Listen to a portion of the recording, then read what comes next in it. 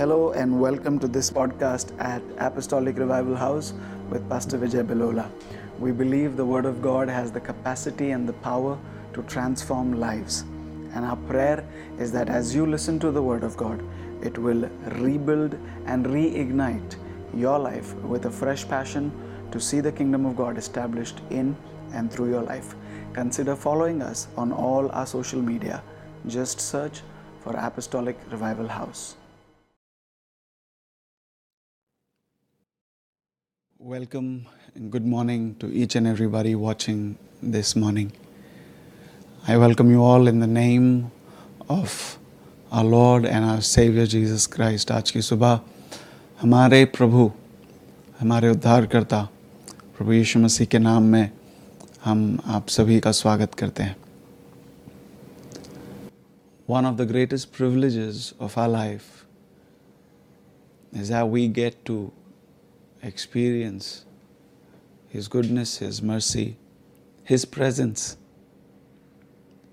We get to worship Him, we get to serve Him. And these are all privileges. These are all privileges. That means not everybody has these privileges. हमें उसकी आराधना करने का मौका मिलता है, हमें उसकी भलाई को चखने का, उसकी दया का अनुभव करने का मौका मिलता है, उसका हमें जो है सौभाग्य मिलता है और ये हर एक को प्राप्त नहीं होता. So this morning, as you have worshipped God, as you have sowed your seeds, built your altars at home, I want you to also be grateful, thankful that you and I have this privilege. जैसे हमने उसकी आराधना की है, अपनी वेदियों को स्थापित किया है, मैं आप सभी से ये भी कहना चाहता हूँ कि हमें धन्यवादित होना है. हमारे हृदय जो है धन्यवाद से भरे हुए होने हैं कि हमें ये सौभाग्य मिलता है. We have this privilege that we can call Him Abba, we can call Him Father. ये सौभाग्य हमें मिलता है कि हम उसे अब्बा, पिता कहकर पुकार सकते हैं. Hallelujah. Are we grateful this morning, church? क्या हम धन्यवादित हैं? क्या हमारे हृदय कृतज्ञता से भरे हुए हैं? Are we grateful? Come on, wherever we are in our homes, can we say, Lord, really, we are grateful. प्रभु, हम धन्यवादित हैं परमेश्वर. हमारे हृदय धन्यवाद से भरे हैं प्रभु कि हम आपकी दया, आपकी करुणा का अनुभव कर सकते हैं. हम आपकी दया, आपकी करुणा में जी सकते हैं. Hallelujah. Come on, thank Him wherever we are. Thank Him this morning. Thank Him this morning. It's our great privilege. It's our great privilege that we get to worship Jesus. ये हमारा बड़ा सौभाग्य है कि हम उसकी दया का अनुभव कर सकते हैं, कि हम उसकी दया में जी सकते हैं. Hallelujah. This morning, before we go ahead, इससे पहले कि हम आगे बढ़ें, I would like to speak a word of blessing over each and every altar that has been built, over each and every seed, every tithe, every offering that has been brought to the house of God.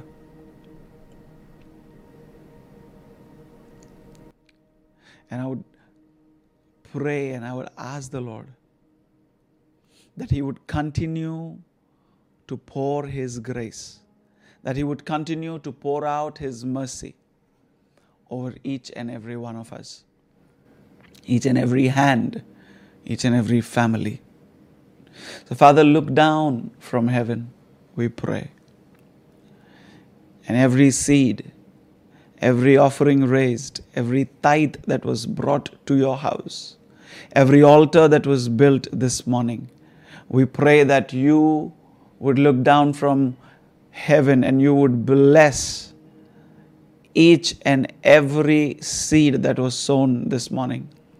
That you would receive it, more importantly, oh God. कि हर बीज जो आज की सुबह बोया गया, हर वेदी जो आज की सुबह आपके महिमा के लिए बांधी गई, हर अर्पण, हर दशांश को आप ग्रहण करें प्रभु, और आपके लोगों के ऊपर आपकी दया, आपकी करुणा और आपका अनुग्रह आप उंडेलते रहें। धन्यवाद करते हैं हर आशीष के लिए जो आपने आपके लोगों के जीवन पर बोई है।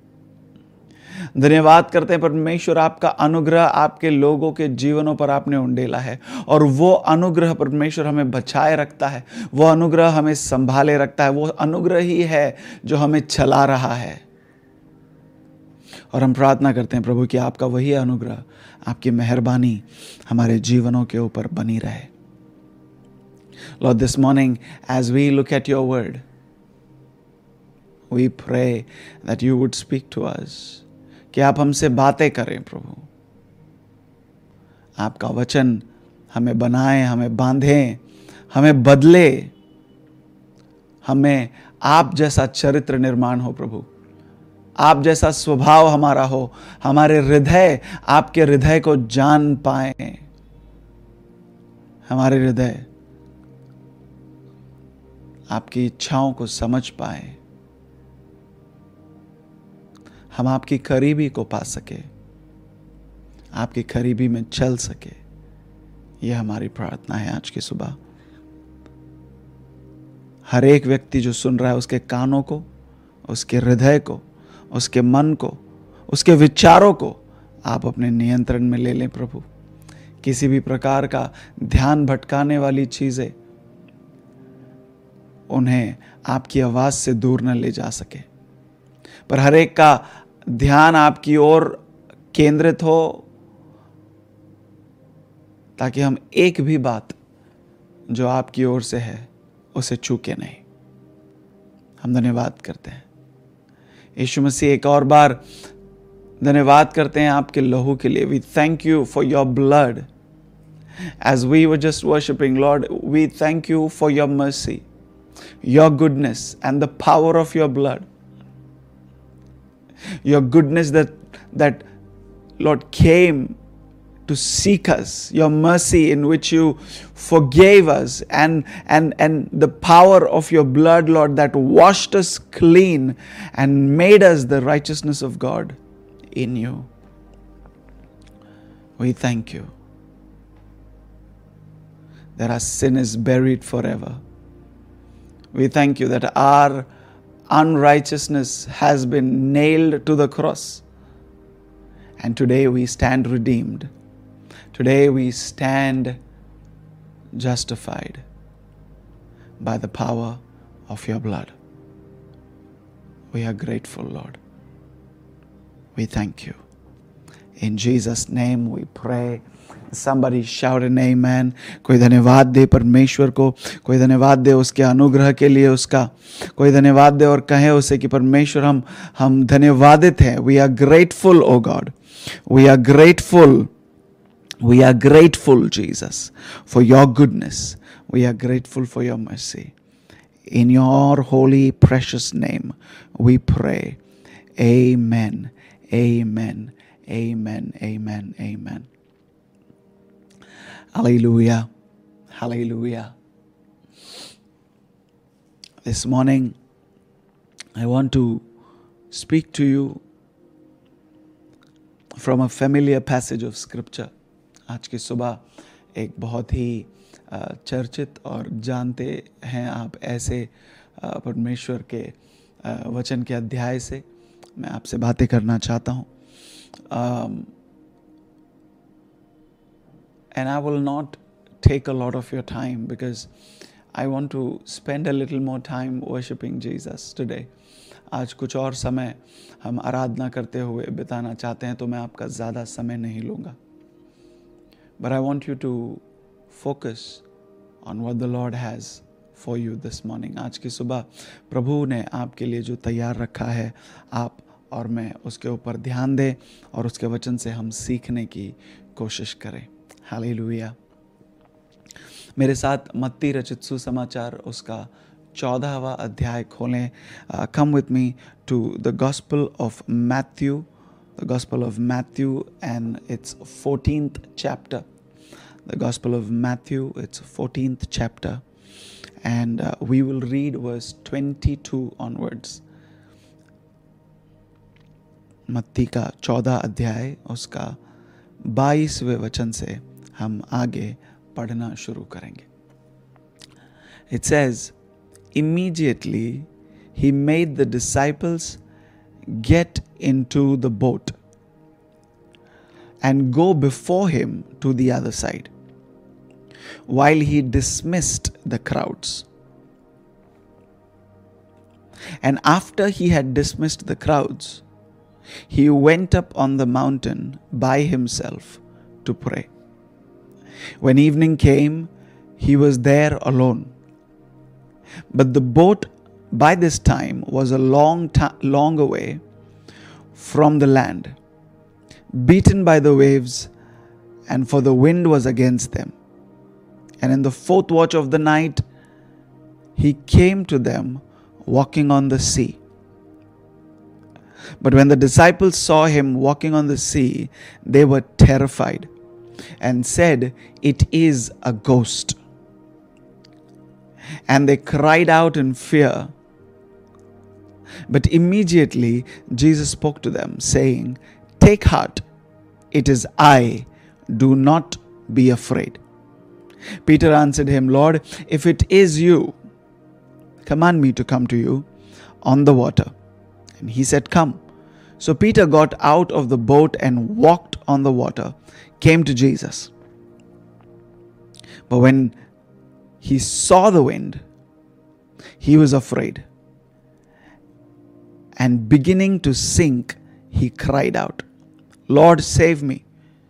Jesus immediately reached out his hand and took hold of him, saying to him, "O you of little faith, why did you doubt?" And when they got into the boat, the wind ceased. And those in the boat worshipped him, saying, "Truly, you are the Son of God." Hallelujah. Now, there is so much that we can learn from this passage of scripture. इस वचन के भाग से हम बहुत कुछ है जो देख सकते हैं. I will try to give you as much as possible, but I will also depend on the Holy Spirit to as much the Lord allows me to speak to you. बहुत कुछ है जो हम सीख सकते हैं और मैं कोशिश करना चाहता हूँ कि आपको ज़्यादा से ज़्यादा इसमें से दे सकूँ, पर मैं प्रभु पर निर्भर होकर प्रभु जितना अनुमति देते हैं मैं उतना आपके साथ आज की सुबह बांटूंगा. So be careful not to get distracted. आज के दिन ध्यान दें कि आपका ध्यान न भटके यहाँ वहाँ, और हम प्रभु के ऊपर निर्भर होकर सीखेंगे. Past few weeks we have been learning about the nearness of God. पिछले कुछ हफ्तों से हम प्रभु की करीबी के विषय में सीख रहे हैं. We've been learning how different people in different times sought not just his presence but his nearness, not just to see him but to host him. That's what we learned last week. हमने पिछले हफ्ते सीखा था कि ज़क्कई केवल उसे देखना नहीं चाहता था, वो उसे जानना चाहता था. Because the word says he wanted to see who this Jesus actually was. He wanted to know this Jesus. And that is why Jesus didn't just give him the privilege of seeing him, but also gave him the privilege of walking with him until his house. Gave him the privilege that he could host Jesus in his home. And Jesus stayed in his house that day. So it was not just one meeting, one visitation. What Jesus gave him was habitation on that day. And there was salvation in that house. because somebody was seeking the nearness of God and somebody was seeking to know who this God is. प्रभु ने केवल उसे भेंट नहीं दी, केवल उससे मुलाकात ही नहीं की, पर वो उसके घर गए, उसके घर में वो रहे।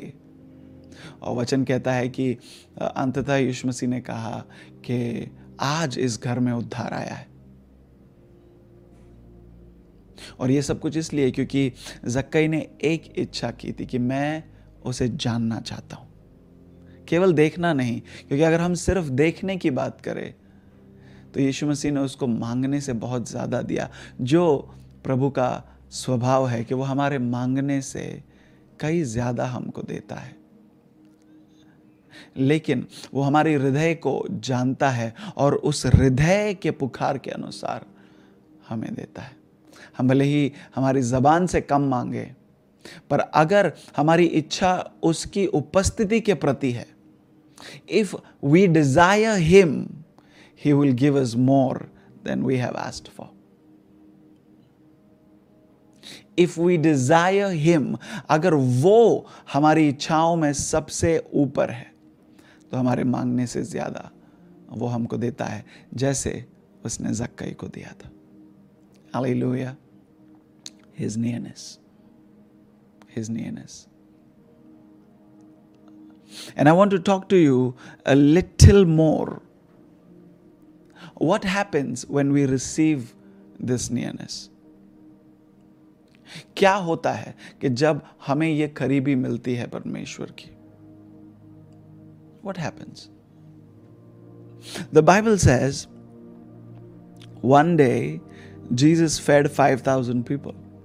यीशु मसीह ने 5,000 पुरुषों को, उनकी जो है पत्नियां और उनके बच्चों को, लगभग 5,000 पुरुषों को खाना खिलाया चमत्कार से।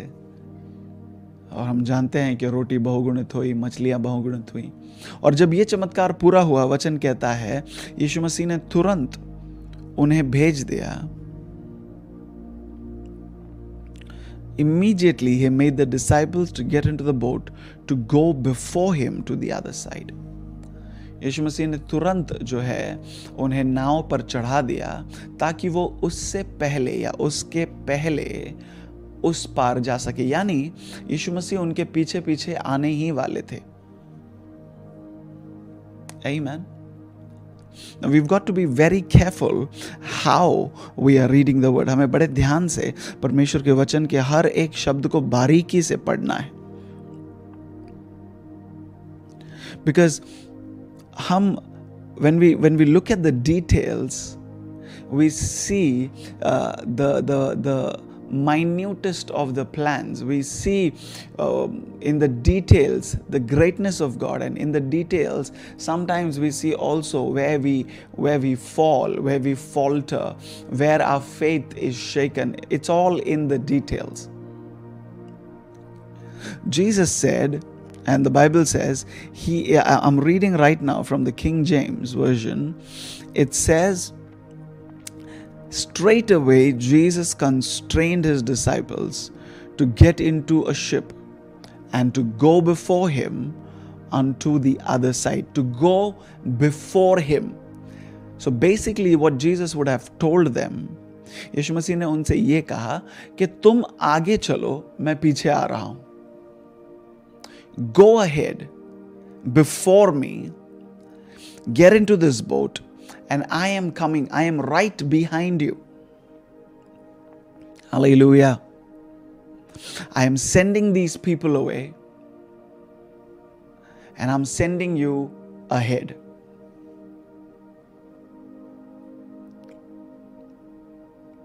He was sending the people away. And he was sending the disciples ahead. वो लोगों को विदा कर रहा था, यानी अपने से दूर भेज रहा था, क्योंकि जिन्हें चमत्कार की जरूरत थी, जिन्हें भोजन की जरूरत थी, उनको उसने वो चमत्कार दे दिया था. उसको जो चमत्कार करना था उसने कर दिया था. अब जो संतुष्ट हो गए थे उस चमत्कार से, उनको वो विदा कर रहा था। अब जो संतुष्ट हो गए थे उस रोटी को खाकर, जिनका पेट भर गया था, वो उनको विदा कर रहा था। People who were satisfied with the miracle, people who were satisfied with the bread, he was sending them away as well.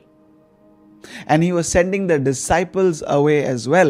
But the difference was, he was only sending the people away, but he was sending the disciples ahead. There is a difference.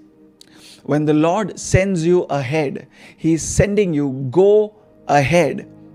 I am coming right behind you, but I want you to go ahead. मैं चाहता हूं कि तुम आगे जाओ.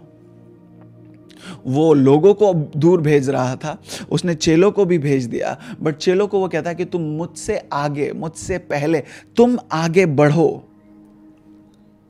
See, when we are close to him, when the nearness of God will always push us ahead.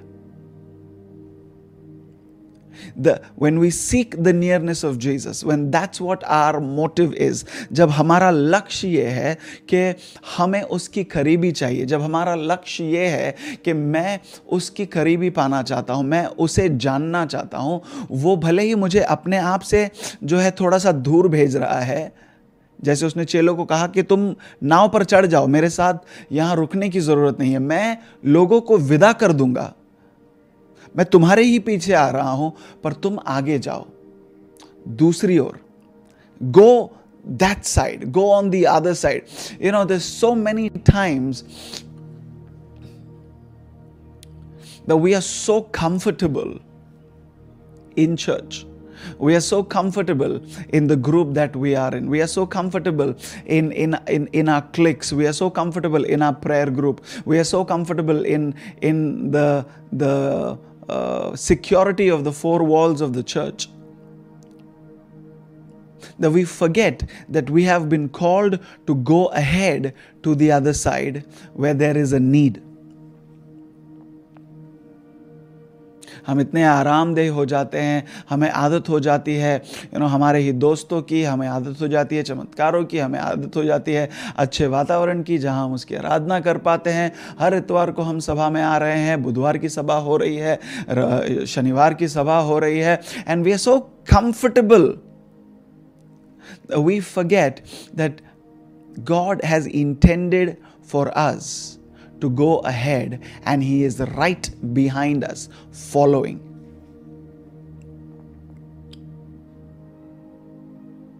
Are you with me? Because the nearness of God is always intended to elevate me and to send me on my way, where I am able to establish what he desires for me to establish in this life.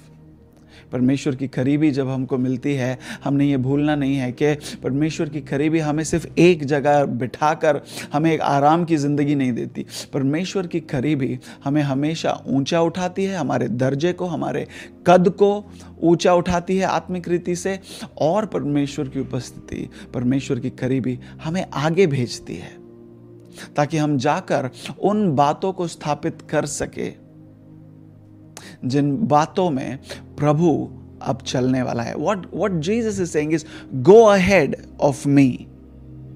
I am right behind you.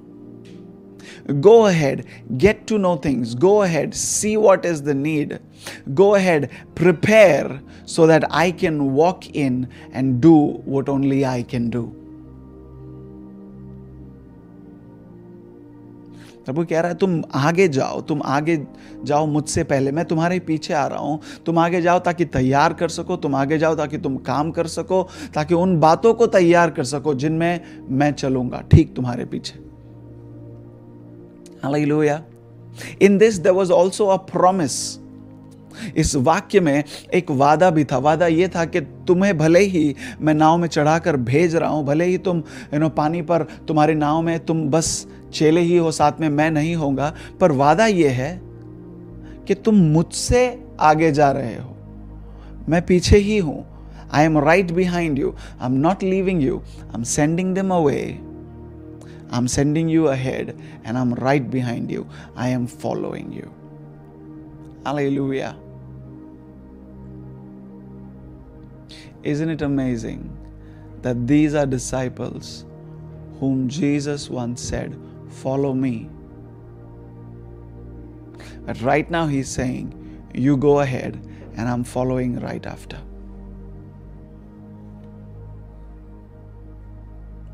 Amen. ये वो चेले हैं जिनको कभी यीशु ने कहा था कि मेरे पीछे हो लो, मेरा पीछा करो। पर आज यीशु कह रहे हैं कि तुम आगे जाओ, मैं पीछे आ रहा हूं। Amen. What Jesus was telling them is, it is time. Yes, you will continuously follow me. हाँ, तुम मेरा पीछा करते रहोगे, लेकिन मैं तुम्हें सिर्फ अनुयायी बनाकर नहीं रखना चाहता, मैं तुम्हें अगुआ भी बनाना चाहता हूं। इसीलिए मैं तुम्हें आगे भेज रहा हूं। I just don't want you to be followers. I want you to graduate into becoming leaders. So I'm sending you ahead.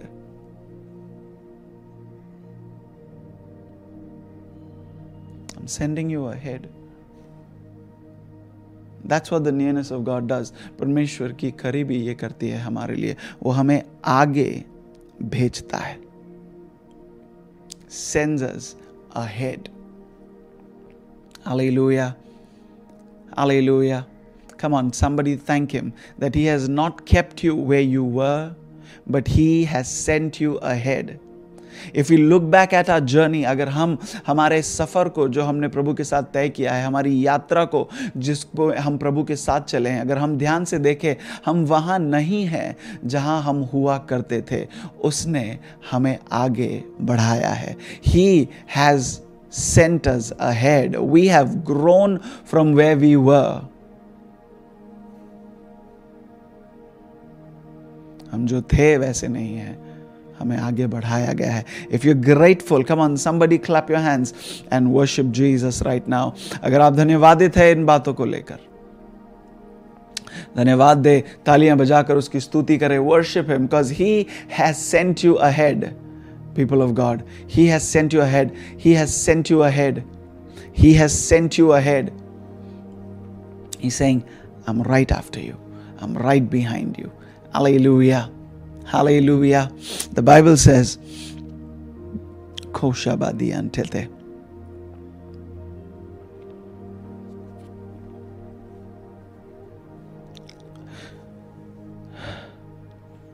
After he had dismissed the crowds, he went up on the mountain by himself to pray. When evening came, he was there alone.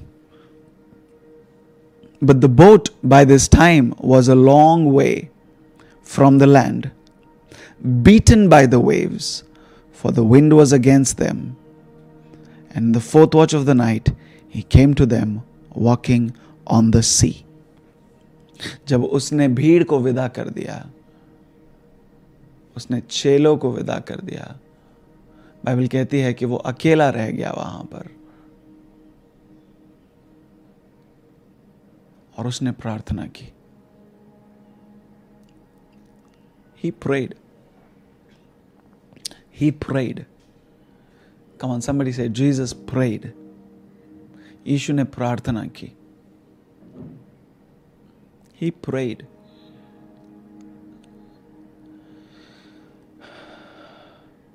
See, we can just dwell here for another 6 months that Jesus prayed.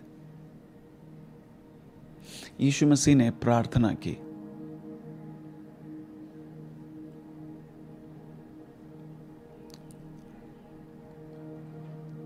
Now somebody would be foolish to do otherwise. If Jesus needed to pray, अगर यीशु मसीह को प्रार्थना करने की जरूरत थी, Jesus prayed. A lot of people take this scripture and say, oh, if Jesus was God, why did he need to pray? What was he praying for? who was he praying to? लोग कई बार जो है ऐसा सवाल करते हैं कि अगर यीशु मसीह परमेश्वर है तो उन्हें प्रार्थना करने की क्या जरूरत है, किस बात के लिए प्रार्थना कर रहे हैं, किससे दुआ कर रहे हैं. We've got to understand that Jesus was on assignment on the earth. हमें इस बात को जानने की जरूरत है कि यीशु मसीह जो है एक लक्ष्य को लेकर, एक काम को लेकर इस पृथ्वी पर आए थे और उन्हें भेजा गया. He was sent to accomplish an assignment. On the earth, he was under the authority of heaven, of his heavenly Father. इस पृथ्वी पर वो अपने स्वर्गीय पिता के अधीनता में ही काम कर रहे हैं, भले ही वो उनके साथ ओहदे में बराबर है, क्योंकि उन्हें भेजा गया है. जिसने उन्हें भेजा है उसकी अधीनता में वो रहकर काम कर रहे हैं.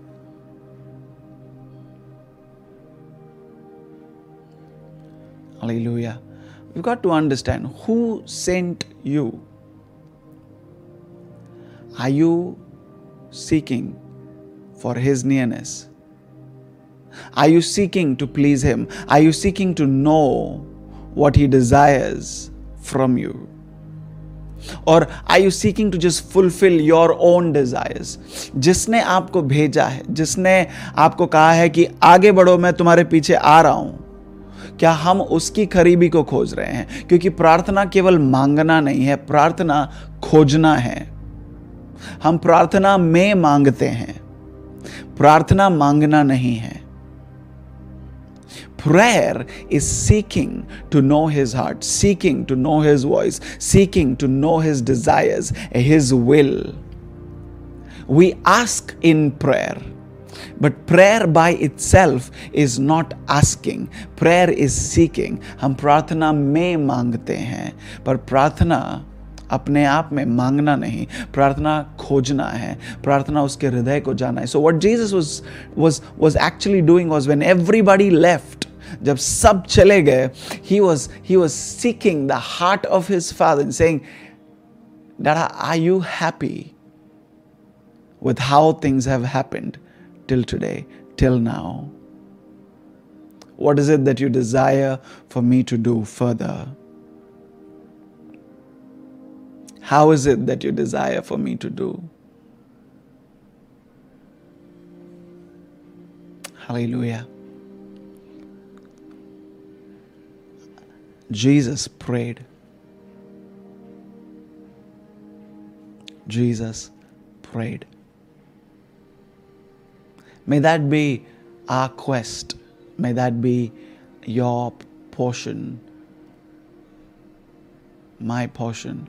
It is your portion and my portion. So let's hold on to it and continue to pray. Continue to pray. Remember, it is seeking him, his will, his desire in his heart. Hallelujah. The Bible says, as he was praying, he was all by himself. And by this time, the boat was far away from the land. And it was in the middle of a storm. जब यीशु मसीह प्रार्थना कर रहे थे, वो वहां अकेले थे, और इस समय तक नाव जो है जमीन से बहुत दूर थी, पानी के अंदर, और वहां एक तूफान उठ गया था. There was a storm. The waves were hitting against the boat. The wind was against them.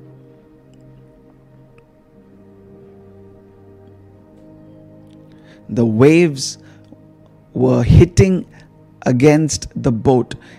It says it was beaten by the waves. And by the fourth watch of the night, he came to them walking on the sea. And when the disciples saw him walking on the sea, they were terrified and said, "It's a ghost." And they cried out in fear. Immediately Jesus spoke to them, saying, "Take heart, it is I. Do not be afraid."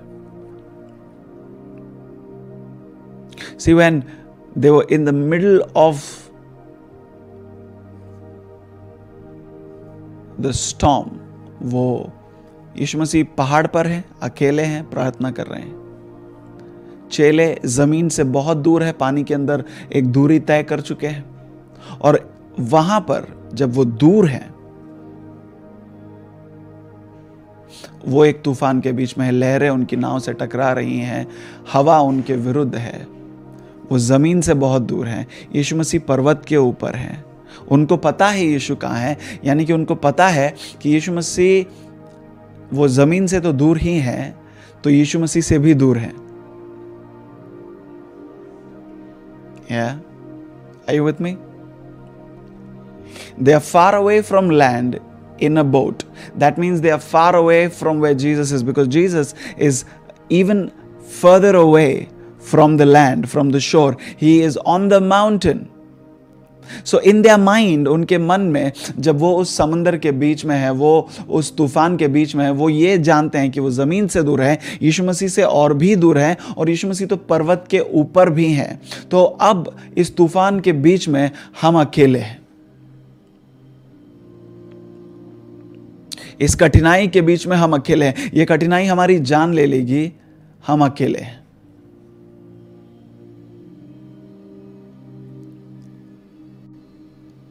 This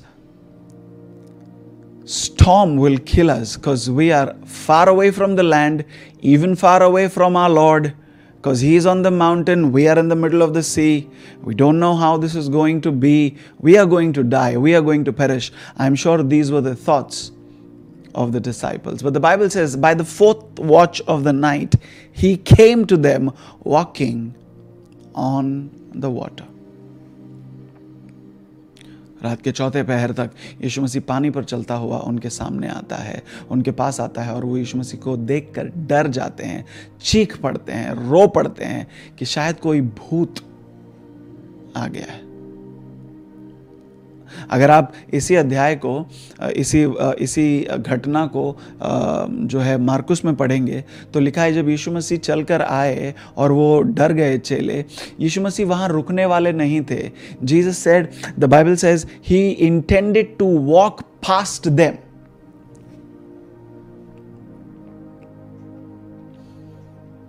He intended to walk past them. Bible कहती है मार्कुस में कि जब यीशु मसीह पानी पर चलता हुआ उनके सामने से आया, तो वो डर गए, रोने लगे, चीखने लगे, और यीशु मसीह उनसे आगे बढ़ जाना चाहता था. He was not that point in time wanting to wait and calm the storm. No. He wanted to go past them. And I've been wondering, like, Jesus, how can you just walk past them? यीशु मसीह आप कैसे बस उनको छोड़कर आगे चल जाते? लोग डरे हुए हैं, ऊपर से पहली बार किसी को पानी पर चलता हुआ देख रहे हैं. उन्होंने आपको पहचाना भी नहीं, क्योंकि उन्होंने जाना ही नहीं था कि यीशु मसीह ये भी कर सकते हैं. Are you with me? Why were they afraid? Because number one, they were in a storm. Number one, the boat is filling with water, and they are about to die is what they are thinking. And all of a sudden, they see somebody walking on the water. They've never heard of this. They've never seen anything like this happen before. And they are scared. Can he do this as well? Is the question. क्या प्रभु ये भी कर सकते हैं? How many of you have had the question, can God do this as well? क्या प्रभु ये भी कर सकते हैं? May the Lord answer that question for you today. There's nothing that He will not do. There's nothing that He cannot do. So He can reach you and take you to the end of the journey that He has set you on. क्या वो ये भी कर सकते हैं? हाँ, वो ये भी कर सकते हैं, वो सब कुछ कर सकते हैं, वो सब कुछ करेंगे ताकि आपको उस यात्रा के अंत तक लेकर जाए जिस यात्रा पर उसने आपको भेजा है।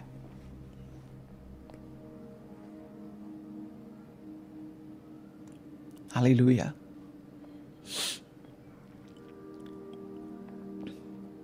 Why would he walk past them? क्यों वो उनसे आगे बढ़ जाना चाहते थे?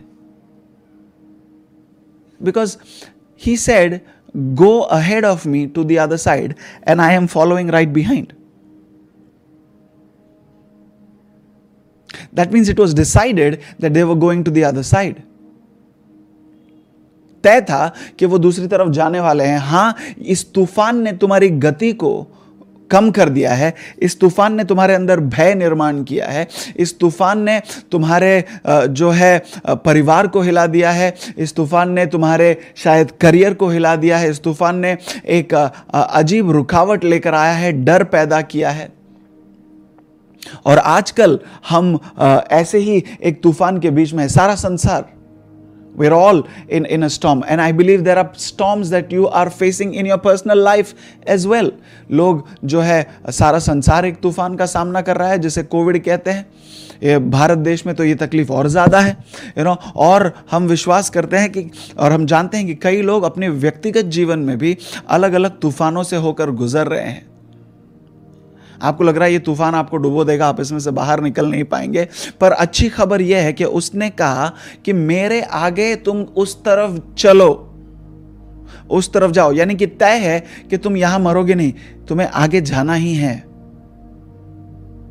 And the only reason Jesus was willing to walk past, he intended to walk past, is knowing that now that I sent you, you started the journey, but now that you see me, the first command still follows, still stands, which says, follow me.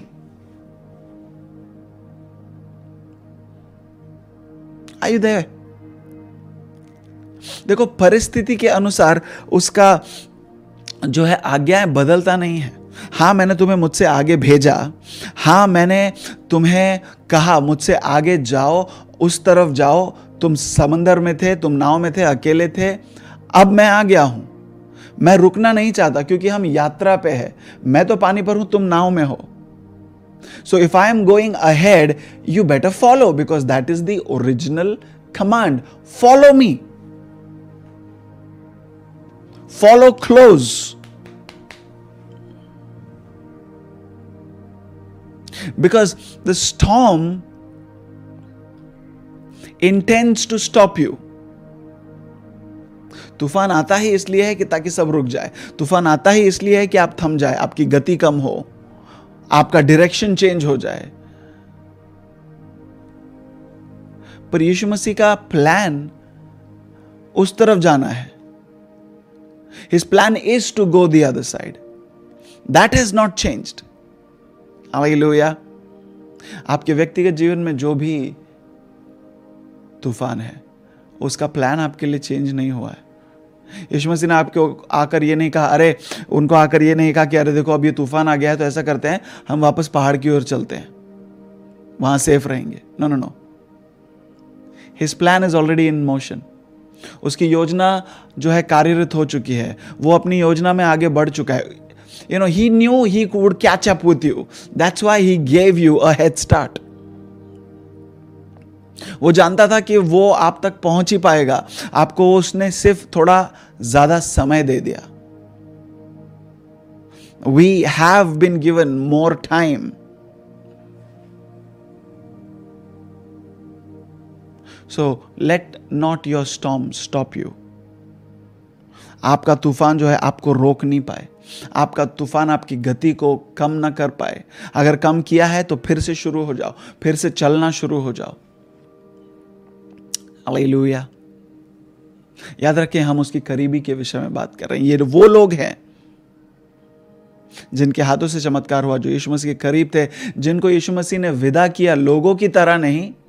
लोगों को तो उसने भेज दिया था, वापस कभी मिलना नहीं है उनसे, क्योंकि जिन्हें रोटी चाहिए थी उनको रोटी मिल गई, जो यीशु को देखना चाहते थे वो यीशु को देख चुके। पर ये वो लोग हैं जो उसके पीछे चल रहे हैं और अब उनको उसने आगे भेजा है। अब तूफान के बीच वो फिर उनके करीब आया है और उनसे आगे बढ़ जाना चाहता है। इसका मतलब क्या है? तूफान है तो क्या हुआ? मैं पहले तुम्हारे पीछे था, अब तुम्हारे आगे हूं, अब साथ चलो।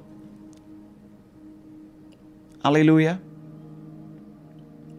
जैसे it's like this, when Israel was crossing the Red Sea,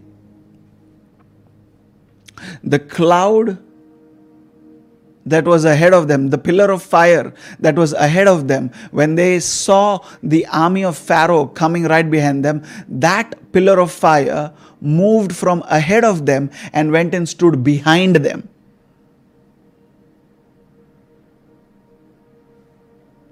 So he is not changing. Are you with me? When you were in the midst of a storm, he was right behind you, following after. Now he has come to a point that he's passing by, and he's saying, now I am ahead, you are behind. So what do? You keep following. समझ रहे हैं आप? वो आग का खंबा जाके उनके और फिरौन की सेना के बीच में खड़ा हो गया ताकि वो सेना इन तक पहुंच नहीं पाए। ये लोग जब तूफान के बीच में थे, यीशु मसीह पर्वत के ऊपर थे, वो ठीक उनके पीछे थे। अब वो तूफान के बीच में उनके आगे चल रहे हैं। इसका मतलब क्या है? पहले मैं तुम्हारे पीछे था, अब तुम्हारे आगे हूं, तुम मेरे पीछे हो। मतलब कायदा यही है कि तुम चलते रहो उसके पीछे। भले ही गति थोड़ी धीमी है, पर चलना ना रुके। What storm? कौन से तूफान से होकर गुजर रहे हो? बीमारी है, पारिवारिक है, आर्थिक है, क्या करना है? Jesus didn't even mind the storm till the time these guys did not cry out. Because it was only after they cried out that Jesus started a conversation with them. यीशु मसीह ने जो है उस तूफान की ओर ध्यान भी नहीं दिया तब तक जब तक ये डर के मारे चीख पुकार नहीं उठे। The storms that we face, Jesus is like, I don't want to waste my time on these, because these won't be able to harm you. He's not even addressing, it was a non-issue for him. Read it.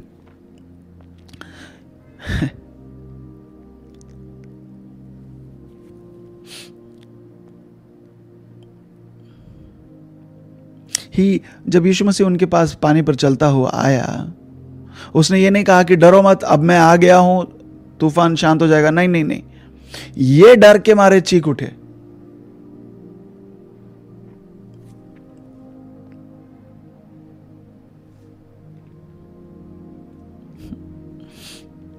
और जब वो डर के मारे चीख उठे, तब यीशु ने कहा, डरो नहीं, मैं हूं। It's me. Even then, he was addressing their fear and not the storm. He was addressing their lack of faith and not the storm. जब वो डर के मारे चीख उठे, तब भी यीशु मसीह ने तूफान से कुछ नहीं कहा। वो तूफान के विषय में उनसे कुछ कह भी नहीं, वो उनके डर को संबोधित कर रहे हैं। वो कह रहे हैं, डरो मत।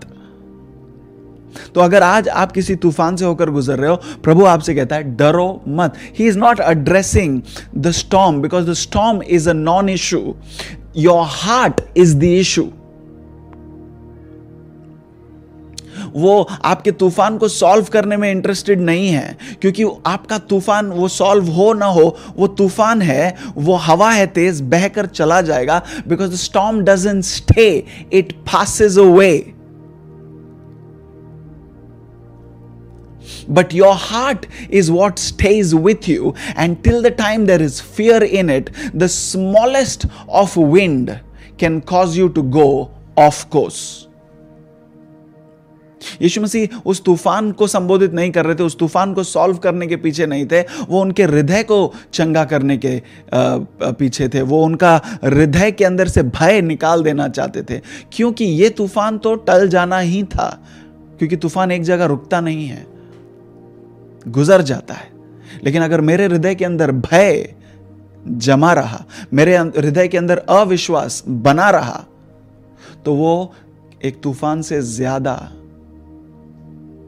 मुझे हानि पहुंचा सकता है. So in the midst of the storm, we've got to focus on what Jesus was focusing on. हमारे तूफानों के बीच में, हमारी परिस्थितियों के बीच में हमें तूफान पर ध्यान नहीं देना है. हमें उन बातों पर ध्यान देना है जिन बातों पर यीशु मसीह ध्यान दे रहे थे. कि उस तूफान के बीच में मेरा हृदय कैसा है. क्या मेरे हृदय के अंदर अविश्वास है? क्या मेरे अंदर भय है? और भय है तो किस बात का है? डूबने का है, लहरों का है, या यीशु मसीह जो पानी पर चल के आ रहे हैं उनको देखकर डर लग रहा है? Come on now. They were more worried. They were terrified when they saw him walking on the sea. They were more terrified of the help that was coming than the storm that was beating up against their boat. So even in the storm, their focus was not on the storm. Their focus was who's coming from where, and what is this person that is coming walking on the waters. They were terrified more of Jesus, less of the storm.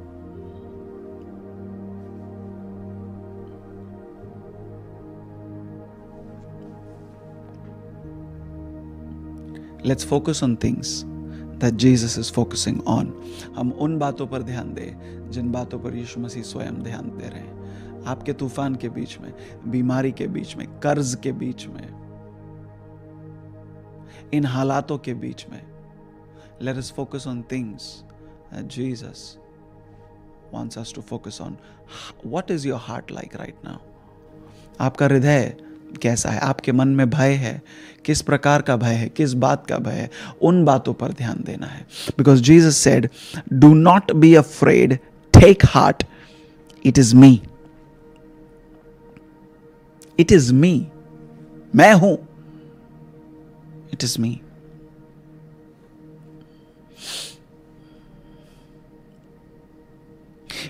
And Peter, and this is where I want to dwell a little more. Peter said, पतरस कहता है कि Lord, if it is you, command me to come to you on the water. And he said, come. Lord, if it is you,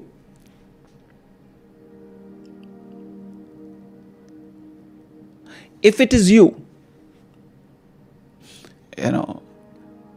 so I don't want to dwell there, because he said, if it is you. Now Jesus said, it is me.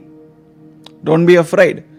And Peter says, as usual, again, only one person, like last time we said, we understood that amongst the 12, only one, Peter, knew exactly who Christ was. वो 12 चेलों में से केवल पतरस अकेला था जिसको पता था कि असल में यीशु कौन है. उस अकेले के पास प्रकाशन था. आज भी वो अकेला ही बोल रहा है कि प्रभु, अगर आप है तो मुझे बुलाओ ताकि मैं आपके पास आ सकूं.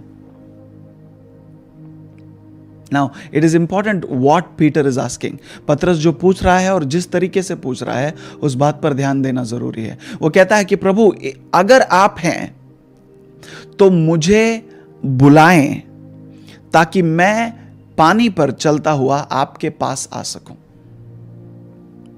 Is that what your Bible says? It says, he said, Lord, if it is you, command me to come to you. He didn't say, Lord, if it is you, I want to come to you. Give me a command, give me a word that I come to you.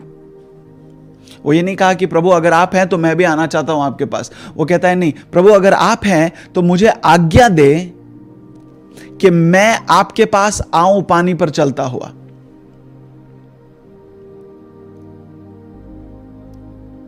Now, why is this statement important? ये जो वाक्य है वो इतना जरूरी क्यों है? क्योंकि पतरस जानता था कि वो अब जहां पर है, Peter knew where he is right now, where they are right now, they are not there according to their own will, they are there because Jesus sent them. And when Jesus has sent you, when God has sent you to a particular destination, in the middle of the destination, in the middle of your journey, if the Lord appears, you don't start doing things according to your will. प्रभु ने आपको भेजा, हां आप अकेले निकले हो, और जब अब प्रभु से मुलाकात हो रही है, क्योंकि उसने आपको अकेले भेजा, इसका अर्थ ये नहीं कि अब आप अपने मन से जो भी करोगे. वो जानता था कि भले ही मुझे भेजा गया है, प्रभु ने मुझे अकेले आगे भेजा, हमें अकेले आगे भेजा, अब भी हम उसके वचन के ऊपर ही चल रहे हैं, तो अगर मुझे पानी पर भी चलना है, उसके लिए भी उसी ने मुझे बुलाना होगा. वो अपने मन के मर्जी से नहीं चला, वो प्रभु के आज्ञा के ऊपर चला.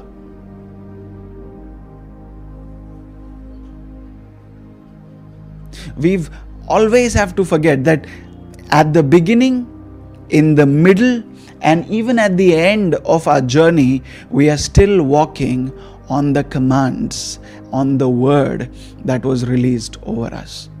We are not walking according to our will. So Peter says, command me so I can come to you on the waves. मुझे आज्ञा दें,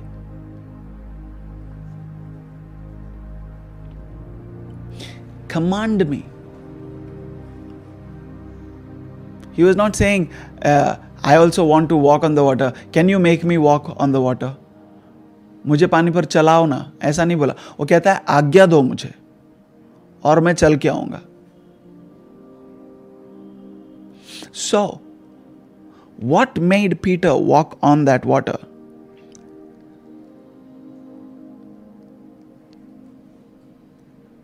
Was a command, and the willingness to fulfill that command. In the middle of the storm, he is asking for a command. समंदर के बीच में, तूफान के बीच में वो प्रभु से आज्ञा मांग रहा है.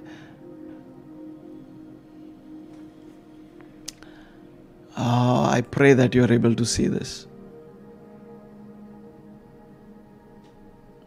In the middle of the storm, he is not asking for a lifeboat. He is not asking for a hand. He is asking for a command. Ask me to do something even now and I will do it.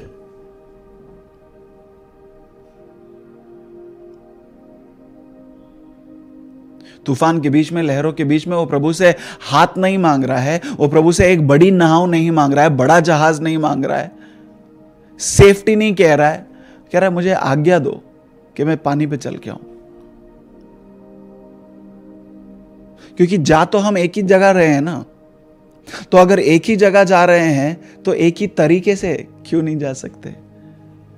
आप चल रहे हैं तो मैं भी चल सकता हूं, पर अपनी मर्जी से नहीं, आपकी आज्ञा से. Because the destination is the same, Lord. And if you're walking on the water, I can walk as well, but I will not do it according to my will. I will do it on your command.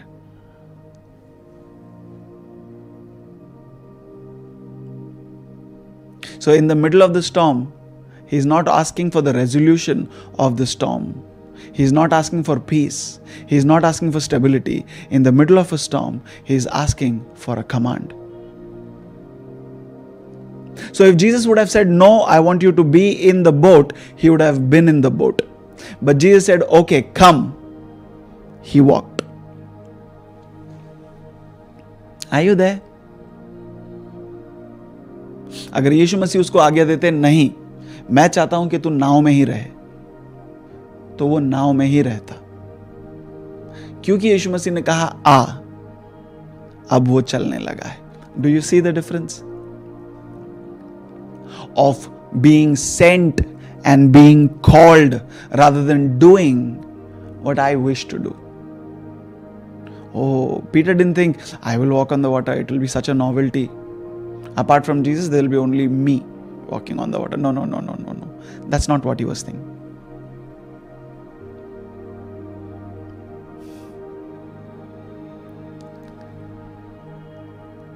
It was as if Peter knew he could walk on the water, but he was waiting for a command. मानो ऐसा था कि पतरस को पता है कि वो पानी पर चल सकता है, वो सिर्फ आज्ञा का इंतजार कर रहा था. जीसस ने उसको एनकरेज नहीं किया, हाँ एक पाँव रखो पानी में, अब दूसरा रखो, लहरों से डरो मत, आओ आओ आओ. No, it was as if he knew he could. He was just waiting on the Lord to command him.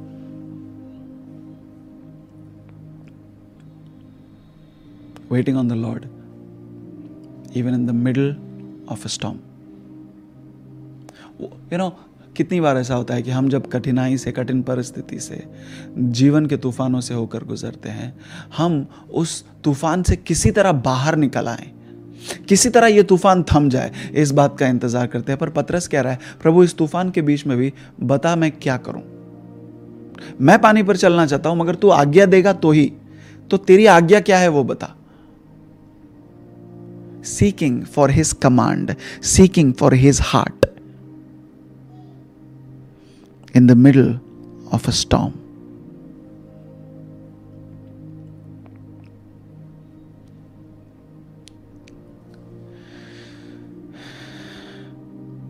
And the Bible says Jesus said, "Come." Jesus said, "Come." So Peter got out of the boat and walked on the water and came to Jesus.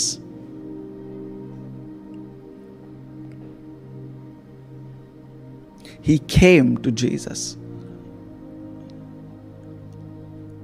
He walked on the water and came to Jesus. He walked on the water and came to Jesus. वो पानी पर चला और यीशु के पास आया. वो पानी पर चल के टहलने नहीं गया. वो पानी पर चल के यहां वहां जाने लगा नहीं, और ये नहीं कहने लगा बाकी चेलों से कि देखो मैं पानी पर चल रहा हूं. वो पानी पर चल के उसको पता था उसको कहां जाना है, क्योंकि शुरुआत से ही हम कह रहे हैं क्या खोज रहे हैं हम, उसकी करीबी. His command will always take me close to him, and the fulfilling of his command will always give me the nearness of Jesus. So he fulfilled a command when Jesus said, "Come." Jesus didn't say go, he said come. We have got to listen carefully. यीशु मसीह ने आज्ञा क्या दी? आ, come. Jesus didn't say go walking to the other side. He said come. So he came to Jesus. He came to Jesus. यानी कि तूफान पर चलते हुए, तूफान के बीच में बाकी सारे चेले नाव में बैठे हुए देख रहे हैं, और ये चलकर यीशु मसीह के पास पहुंच रहा है. He comes to Jesus. He comes to Jesus.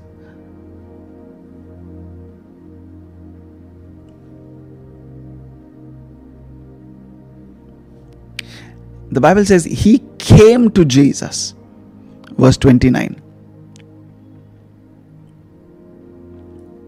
He came to Jesus. यानी कि यीशु मसीह के पास आ गया और उसके बाद लहरों को देखकर डर गया.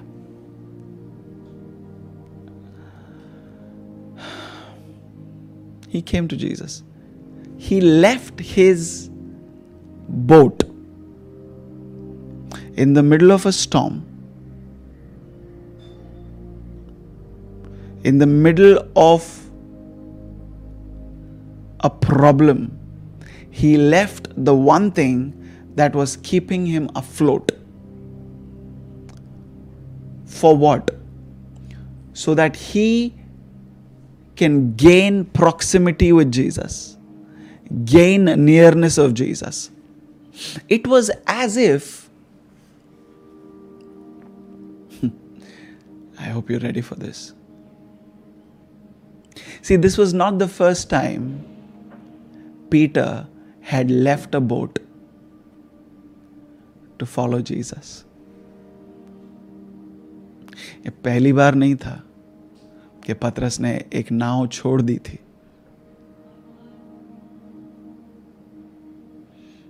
यीशु मसीह का पीछा करने के लिए. Not the first time.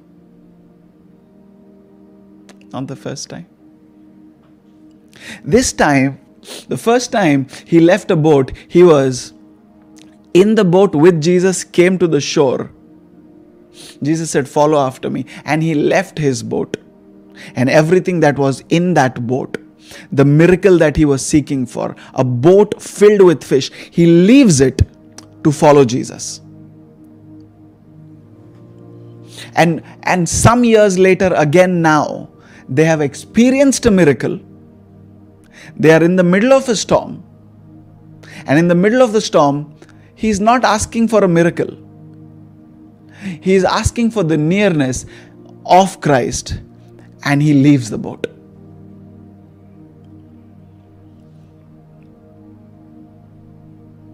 Are you with me? It was as if that boat was the altar he built. I'm willing to let go of this in the middle of a storm, if that means I will have you instead in the middle of this storm. मानो उसने एक वेदी को स्थापित किया था कि इस तूफान के बीच में ये नाव हो ना हो, इस नाव को मैं वेदी बनाकर चढ़ा दूंगा कि इस तूफान के बीच में आपकी करीबी मेरे पास हो. See, once building an altar becomes your character, becomes a part of you, you'll not build the altar after you see a miracle, after the storm has passed. You'll build it in the middle of the storm, in the middle of the waves, when everything is scary. And you let go of the one thing that is holding you, keeping you afloat, so that you can have the nearness of God. एक बार वेदियां स्थापित करना आपके जीवन का भाग, आपके चरित्र का, आपके स्वभाव का भाग हो जाएगा ना, तो आप तूफान थमने का इंतजार नहीं करोगे, बस तूफान के बीच में उसी नाव को आप एक वेदी के समान अर्पित कर दोगे जो आपको थामे रख रही है, ताकि आप उसकी करीबी को पा सके.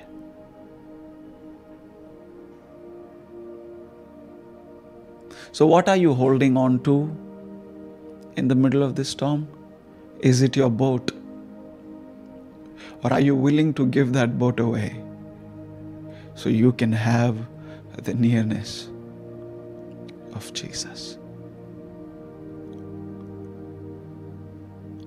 Oh, people laugh at Peter, but he understood something that others did not. I'll rather have Jesus than this boat. I'll rather have Jesus than a boat full of fish.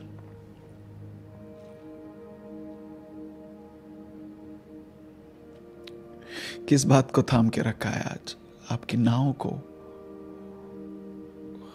या यीशु को? See, Jesus did not turn back to the other disciples and say, "Hey, why didn't you guys do the same?" Because he had put them in that boat. They were doing exactly what Jesus asked them to do. पतरस ने जो किया उसके कारण यीशु मसीह ने मुड़कर बाकी चेलों से ये नहीं कहा कि अरे तुमने ये क्यों नहीं किया, क्योंकि वो लोग वही कर रहे थे जो यीशु मसीह ने कहा था. उस नाव में थे जहां यीशु मसीह ने बिठाया था, उसी यात्रा पे थे जहां यीशु मसीह ने भेजा था. They were doing exactly what Jesus asked them to do, but there was one man who had a higher revelation. And that's what makes the difference. We are all on the same journey. हम सभी लोग उसी एक यात्रा में, हम सभी लोग उसी नाव में बैठे हैं जहां यीशु मसीह ने बिठाया, पर एक के पास जो था वो प्रकाशन जो कहता है अगर यीशु मसीह चल रहे हैं मैं भी चलूंगा, लेकिन चलने के लिए मैं अपनी मर्जी से नहीं, उसकी आज्ञा होगी तो चलूंगा, और चलूंगा तो भी उसके पास जाऊंगा.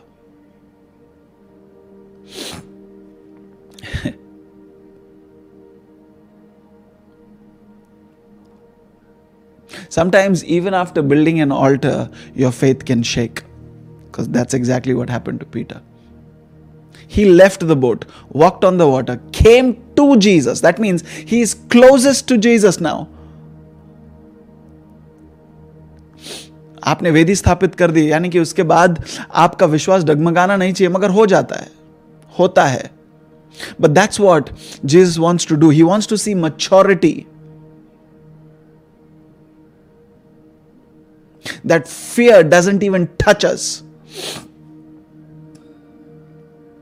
यीशु मसीह के करीब है वो. He is now with Jesus on the water and he is scared. He was not worried while he was walking on the water. But now that he is with Jesus, he saw the wind, he saw the waves. He's afraid. When he was with Jesus. So just having the presence of God does not eliminate fear. You have to say, you have to train your heart, your mind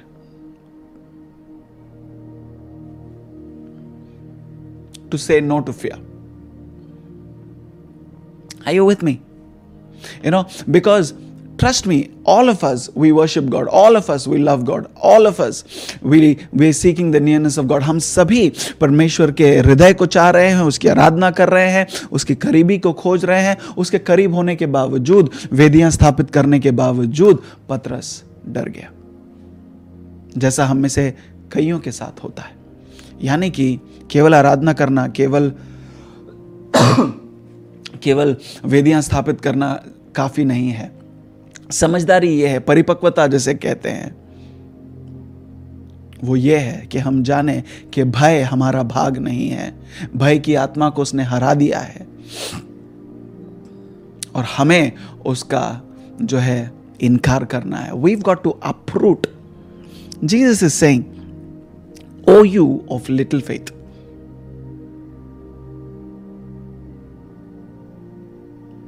It says, verse 29, he came to Jesus, but when he saw the wind, he was afraid, began sinking, and as he was sinking, he cried out, "Lord, save me." Jesus immediately reached out his hand, took hold of him, saying to him, "O you of little faith, why did you doubt?"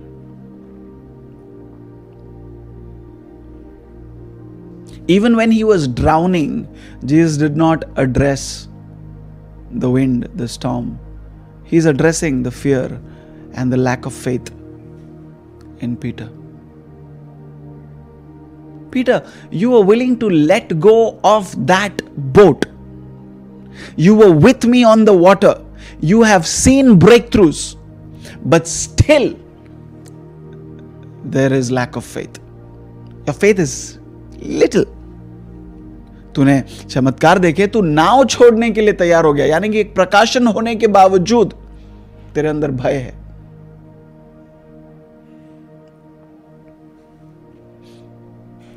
और वो भय इसलिए है क्योंकि तेरा विश्वास अब भी छोटा है.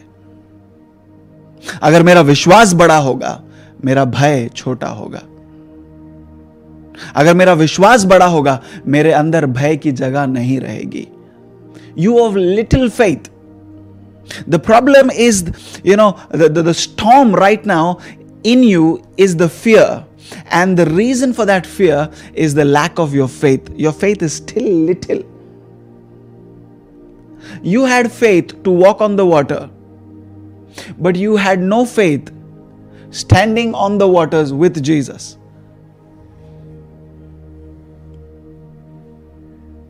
You see how irrational our faith is sometimes, our fear is sometimes. हमारा जो भय है उसकी जड़ें कितनी जो है कमजोर है कि मैं पानी पर चल सकता हूं, लेकिन पानी पर चल के यीशु मसीह तक पहुंचकर अब मेरे अंदर डूबने का डर है. I pray today that your faith would increase by the listening to this word. इस वचन के सुनने के द्वारा आपका विश्वास ऐसा बढ़े कि आपके अंदर का डर जड़ से उखाड़ दिया जाए यीशु मसीह के नाम में. Come on, somebody, clap your hands and receive that. Rokrebashianta. Whatever is the storm, whatever is the fear, may your faith increase. May the understanding of that revelation increase to such an extent that fear is uprooted from your life forever in the name of Jesus.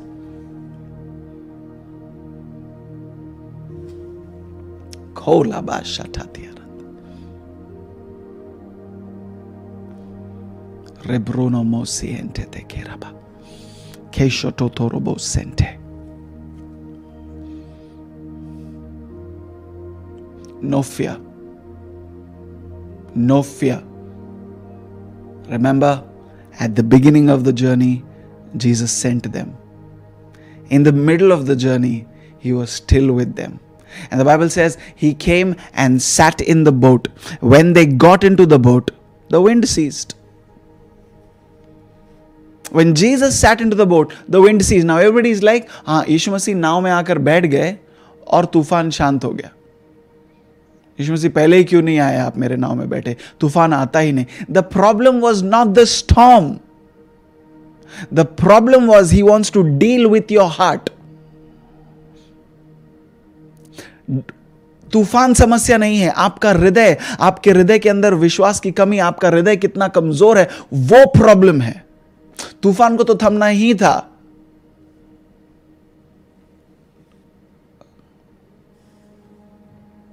You know, my father, Pastor Shaiju, was teaching that the heart is the deceitful of all. ये जो हृदय है ना हमारा, ये सबसे ज्यादा हमें धोखा देता है. So we've got to be more afraid and more careful about how we deal with this heart than we should be about the devil, because the devil is defeated already. वो सिखा रहे थे कि किस तरह हमारा हृदय जो है सबसे ज्यादा धोखा देता है, लेकिन हम हमारे हृदय पर ज्यादा ध्यान देने से ज्यादा हम जो है शैतान का भय कर रहे हैं. अभी उसको तो हरा दिया है. His deceit has come to open. उसका धोखा देना, उसकी चालें अब हमारे सामने आ गई हैं. उससे डरने की जरूरत नहीं, अब हमारे हृदय से ज्यादा डरने की जरूरत, क्योंकि यह धोखा देता है. एक क्षण कहता है कि मैं पानी पर चल सकता हूं, दूसरे क्षण कहता है अरे लहरें तो कुछ ज्यादा ही हो रही हैं, डूबने का डर है. तो किसके ऊपर विजय पाना है? What we have to overcome is the deceitfulness of this heart.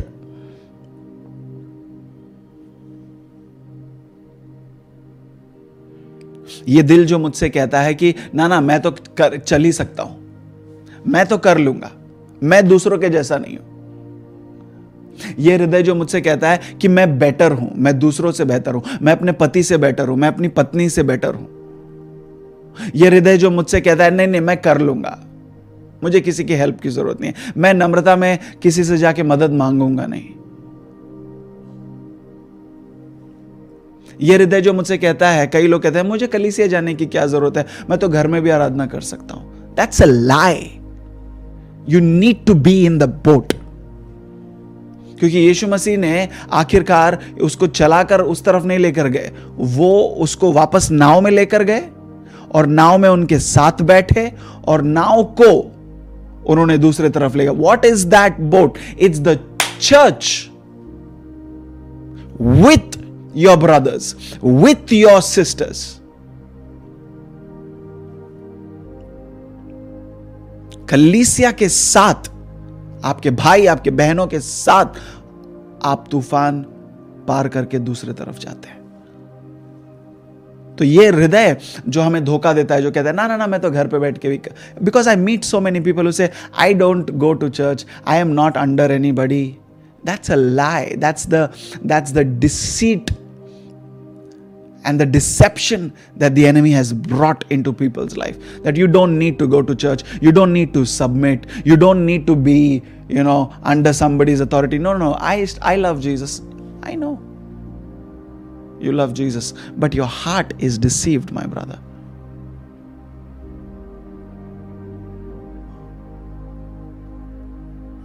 It is the heart that matters, and Jesus is addressing. It's like, why are you afraid, oh you of little faith?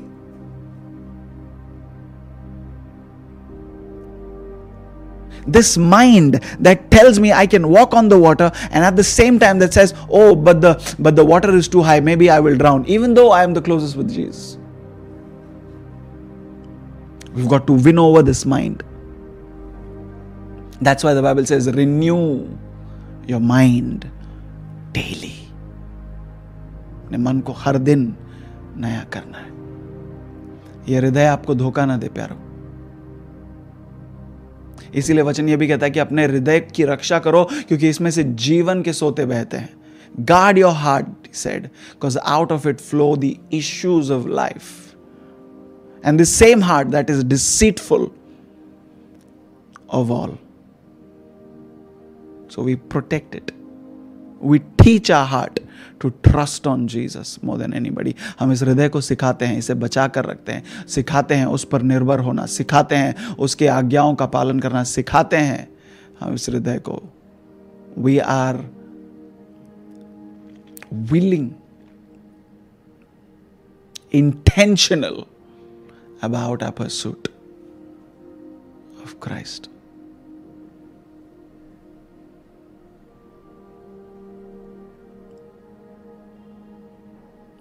Hey, what are you willing to give away in the middle of your storm so you can have the nearness of Jesus?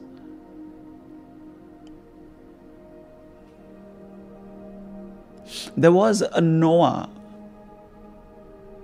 whom God put on a boat.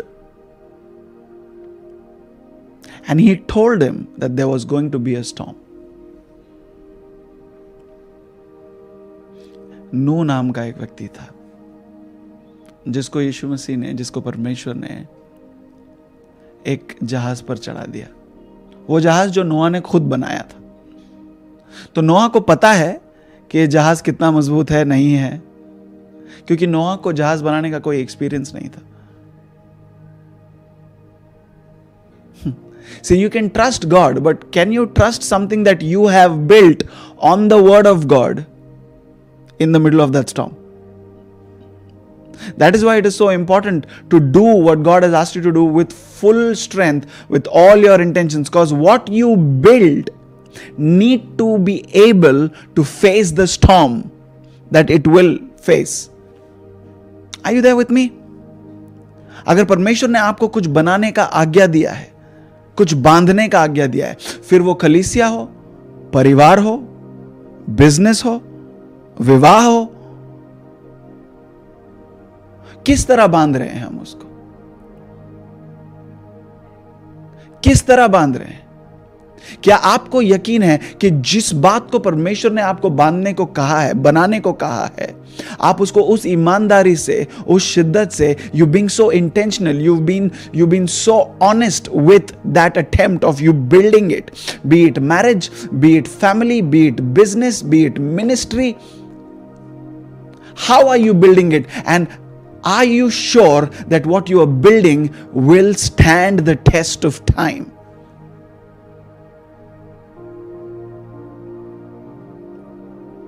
चेलों को तो यीशु मसीह ने एक नाव में बिठा दिया. पता नहीं चेलों ने नहीं बनाया था उस नाव को, पर नोहा को एक नाव में प्रभु ने चढ़ाया जो उसने खुद अपने हाथों से बांधा था.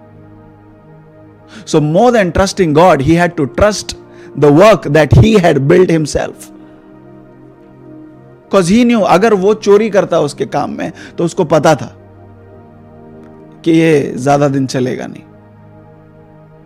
Are you there with me? How intentional are we about building the right ministry the right way? How intentional are we building the right marriage the right way? People who are even planning to get married, जो लोग अभी तैयारी कर रहे हैं विवाह करने, how intentional are you about building the marriage on the word of God? About approaching, if you're courting somebody, अगर आप किसी से विवाह की तैयारी कर रहे हैं, आप किस रीति से तैयारी कर रहे हैं?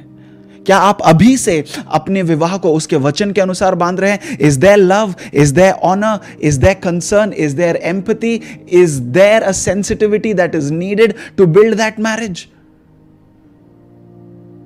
Do you believe what you are building will last the storm?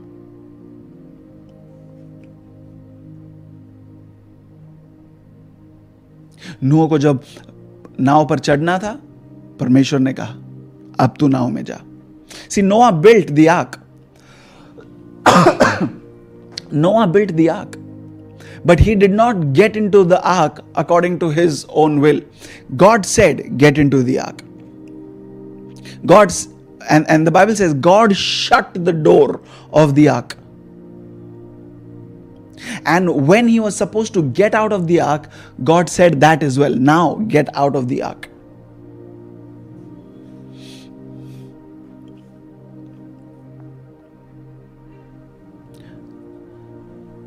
So the God of the Old Testament, God of the New Testament working exactly the same.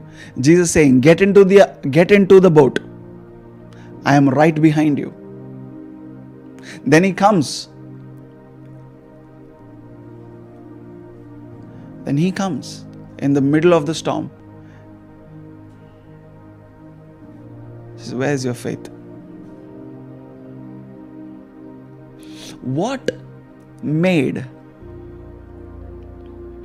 that ark that was built by Noah, who was not an engineer, last the storm? किस कारण से वो जहाज जो है जिसे नूह ने बनाया था, इतना बड़ा तूफान को वो झेल गया? क्योंकि प्रभु ने उसको भेजा था उसके अंदर. प्रभु के समय के अनुसार वो गया था उसके अंदर. भले ही नौसिखिए हाथों ने उस जहाज को बनाया था. I believe, and please don't make theologies out of this, but this is what I believe, that in the middle of the storm, God held that ark and carried that ark through those 150 days when it was on the ocean, on the waters. Because he that sends you, the Bible says, is able to bring it to perfection. He's able to bring what he has accomplished, he is able to accomplish what he's intended. He that has sent you, he that has begun a good work in you, he will bring it to pass. As soon as Noah came out of the ark, the first thing he did was build an altar. जैसे ही नोआ जो, अगर आप पढ़ें उत्पत्ति का 8वां अध्याय, वचन कहता है कि जैसे ही नूह और उसका परिवार जहाज से बाहर आया, उन्होंने एक वेदी को अर्पित किया. Come, let's read that together. Come with me to Genesis chapter 8. उत्पत्ति का 8वां अध्याय मेरे साथ आप खोलें.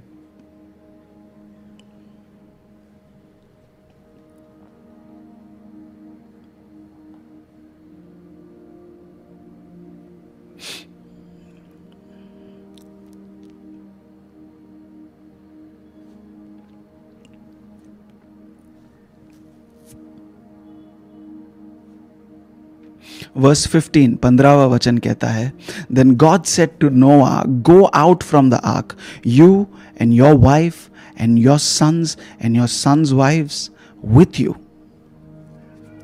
Bring out with you every living thing that is with you, of all the flesh, birds and animals and every creeping thing that creeps on the earth, that they may swarm on the earth and be fruitful and multiply on the earth. The key word being with you. Not alone, with you, Noah. You cannot do this all by yourself.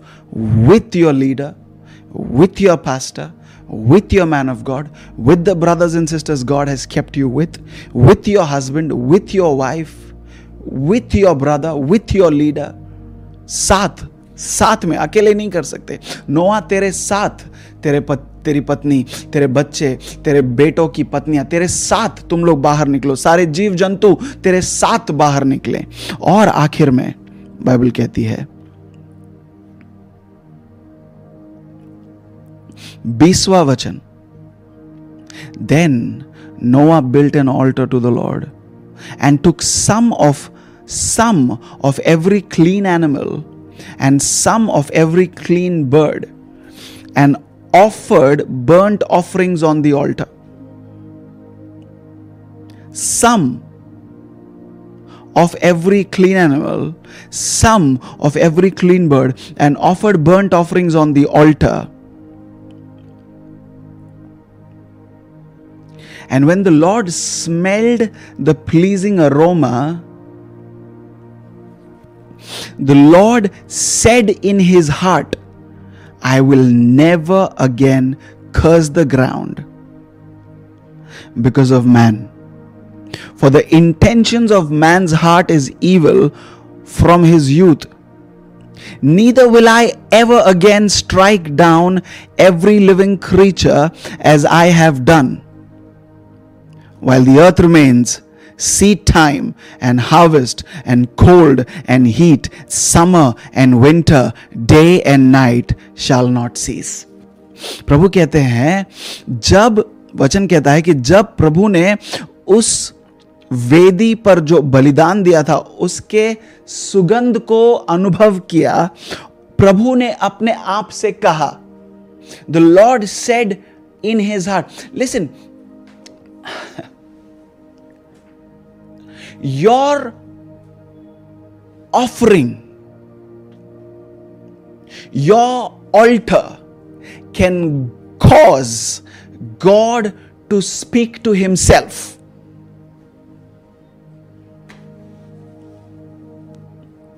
Are you with me? Are you with me? Your altar can cause God to make up his mind about something. आपकी वेदी प्रभु को उसका हृदय, उसका मन बना लेता है प्रभु उसके कारण. Come on now.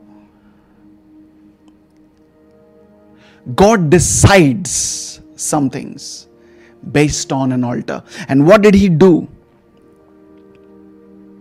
वो कहते हैं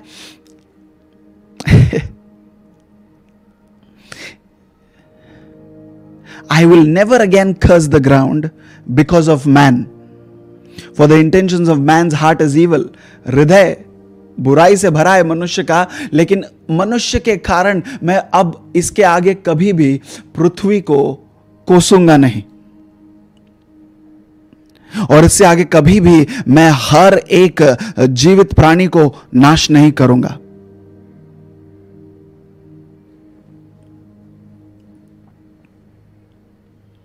While the earth remains, there will be seed time and harvest, cold and heat, summer and winter, day and night shall not cease. उस एक वेदी के कारण प्रभु कहता है, मैं पृथ्वी को फिर नाश नहीं करूंगा. पृथ्वी को फिर नाश नहीं करूंगा, यह आधा है.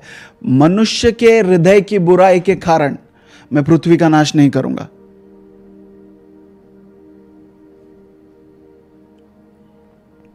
क्यों? क्योंकि एक नूह ने जैसे ही वो जहाज से बाहर निकला वेदी स्थापित की, धन्यवाद की वेदी, कि प्रभु धन्यवाद, इस तूफान से हम बाहर आए. उसने तूफान से बाहर आके, see that's the graduation from the old to the new. That in the old he offered an offering after the storm had ceased, but in the new Peter built an altar in the middle of the storm. God doesn't change from old to the new. My revelation of who God is changes. And the level of my worship, the level of my submission, the level of my humility, the level of my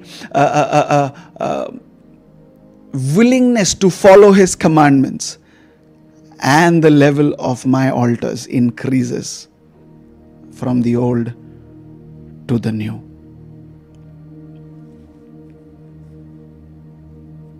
So I don't know where you are in your journey. I don't know where you are in your storm. Are you waiting for the storm to cease and then to give a thanksgiving offering? It will be a good thing to do. But in the middle of your storm, if you are able to build an offering, that is a higher grace. And that grace is available today. That grace comes because of you seeking the nearness of God.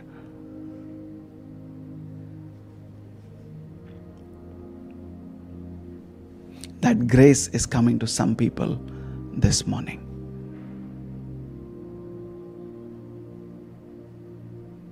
Are we building something? क्या हम कुछ ऐसा बना रहे हैं जो समय की मार को झेल पाएगा, तूफानों को झेल पाएगा? क्या आपका विश्वास है कि आपके हाथ का जो काम है, भले ही आप पहली बार उसे कर रहे हैं, परमेश्वर उसको ऐसा आशीषित करेंगे कि वो तूफानों के बीच भी थमा रहेगा, वो जो है स्थिर रहेगा? क्या आपने आपकी उसकी आवाज को सुनकर उसकी आज्ञा के अनुसार उसे बांधा है? क्योंकि प्रभु की आज्ञा के अनुसार ही नूह ने भी जहाज को बांधा था और यीशु मसीह की आज्ञा के अनुसार ही पतरस पानी पर चला, अपनी मर्जी के अनुसार नहीं। अपनी मर्जी के अनुसार वो नाव पर नहीं चढ़े थे, प्रभु के इच्छा के अनुसार, उसके समय में उसकी आज्ञा के अनुसार चढ़े थे। अपनी मर्जी से वो नाव से बाहर नहीं उतरे थे, पर प्रभु की आज्ञा के अनुसार वो उस नाव से बाहर निकले थे। His commandments. Once you have the nearness, hold on to His commandment. Don't forget the commandment. एक बार आपके पास उसका करीबी है, उसकी आज्ञाओं को ना भूलें। उन वेदियों को ना भूलें जिनके कारण आप यहाँ तक पहुँचे हैं, और नई वेदियों को स्थापित करते रहें और ऊंचा उठते रहें, क्योंकि सफर आप अकेले नहीं तय कर रहे, साथ में तय कर रहे हैं। Because of that one altar that Peter built, the disciples realized, hey, we can go higher than this. वो एक वेदी जो नूह ने स्थापित की, उसके कारण आज हम अलग अलग मौसमों का आनंद उठा पाते हैं। आज हम बीज बो पाते हैं, फल काट पाते हैं, दिन और रात का अनुभव कर पाते हैं। हम जाड़े को महसूस करते हैं, हम गर्मी को महसूस करते हैं। और प्रभु ने उसकी वाचा स्थापित करी नोआ के साथ में। क्यों? क्योंकि उसने एक वेदी को स्थापित किया। उसने तूफान के बाद किया था, पतरस ने तूफान के बीच में किया। I pray that we will get hold of this revelation, and we will grow in our altars, not leaving the boat only when it is on the shore, but willing to let it go even when it is in the middle of the ocean, in the middle of a storm. That is growth. That is growing in structure, that is growing in understanding, that is growing in stature. And I pray that will be your portion today as you hear this word. Father, I pray that you would speak to your people's heart this morning, Lord. I pray that you would speak to your people's heart. Let their hearts see, that hearts be not deceitful. As the word says, the heart is the deceitful of all. The intentions of man's heart were evil. We pray that our heart would be free of these deceits, Lord. That we would not allow the deceitfulness of our heart take over our journey with Christ. Give us the grace, oh God. Give us the grace. that our hearts would be pure, कि हमारे हृदय शुद्ध रहे, नम्र रहे, सीखने को तैयार रहे, अनुशासित रहे, अधीनता में रहे।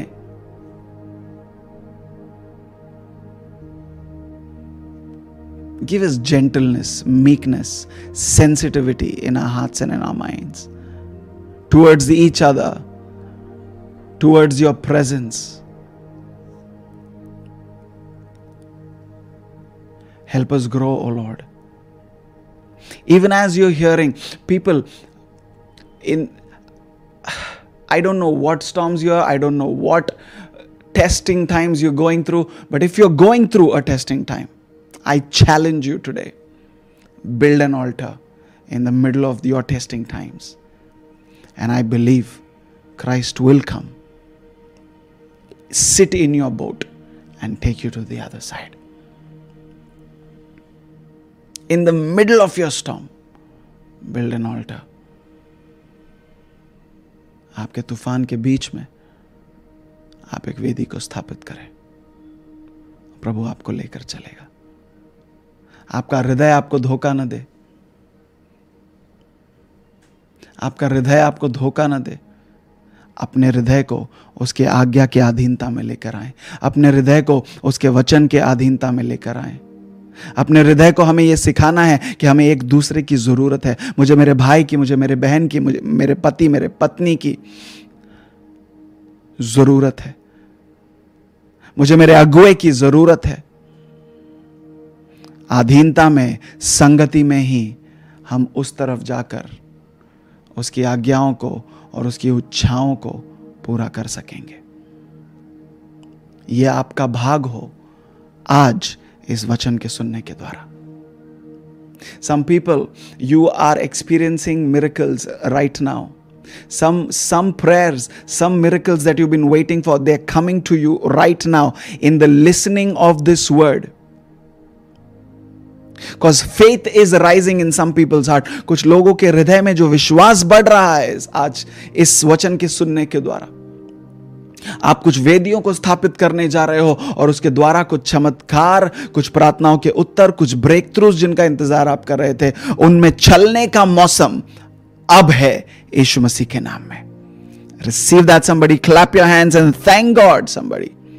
धन्यवाद दें विश्वास से, तालियां बजाकर इस चमत्कार को, इस ब्रेक थ्रू को आप पाएं। प्रभु तेरे लोगों को तू आशीषित कर। Shabrabasi entende. Shabradianta taranama sente. Ricantoro lobori baba baba baba. We love you, Jesus. We love you, Jesus.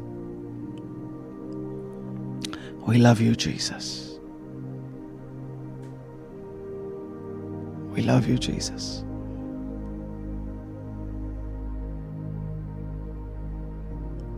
शीश हम झुकाते हैं, वंदना करते हैं। Come worship him. चरणों में तेरे हम आते हैं, सारा आदर तुझको देते हैं। शीश हम झुकाते हैं, वंदना करते हैं।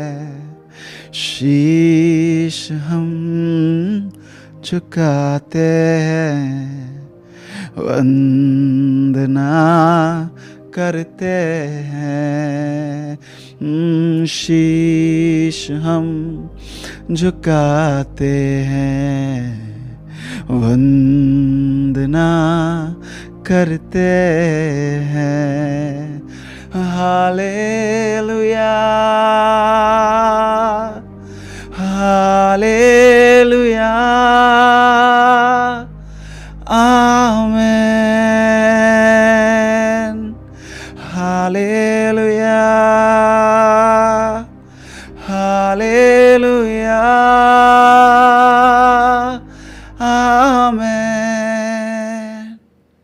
धन्य धन्य तुझे हम कहते हैं आज, सारे जहां का तू है सरताज।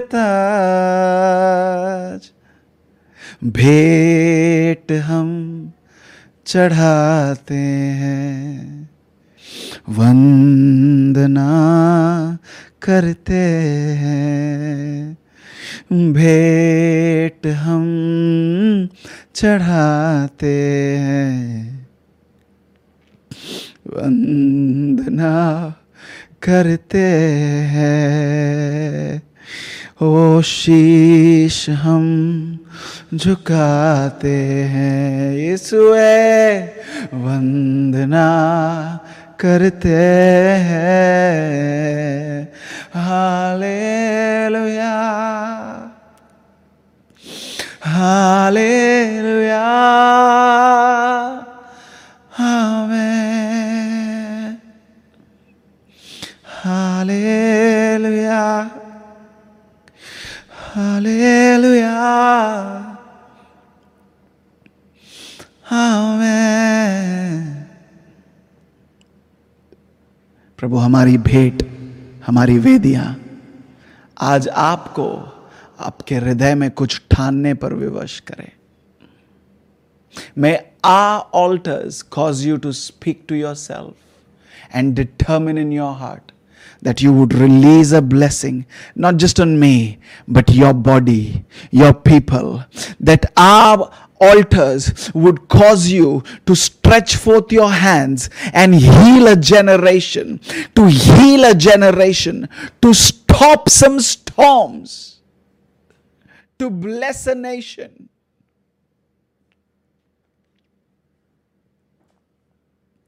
To save some people through their storms. May our altars cause your hand to move.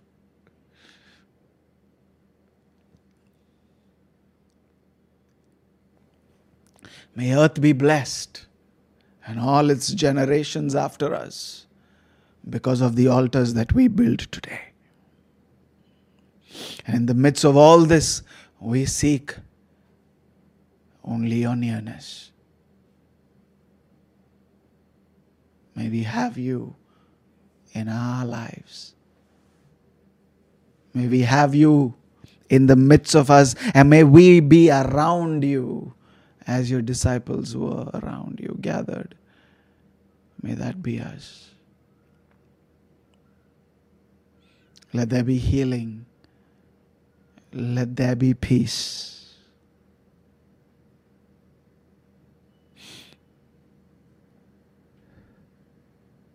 The world is preparing for a third wave, oh God, for this COVID. But we declare peace. We build altars against that third wave in Jesus' name. We will not lose our children. We will not lose our families to this sickness from the pit of hell. We will not lose any near and dear ones in the middle of this storm, because we build our altars right now in the middle of this storm. No more in Jesus' name.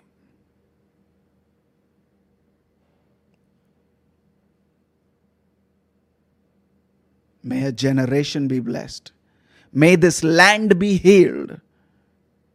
May there be seasons of sowing and reaping because of the altars that we build today for generations to come.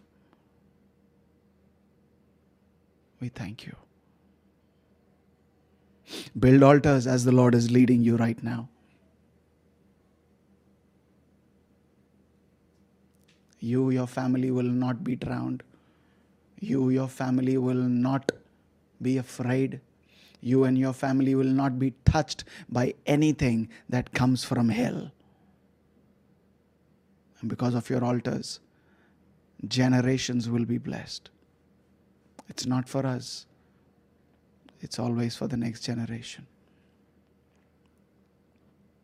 In the name of Jesus, we have prayed. You are blessed, people of God. Some of you, you don't even know how high you have grown. Your stature has increased. May you continue to grow. May His nearness be our greatest possession.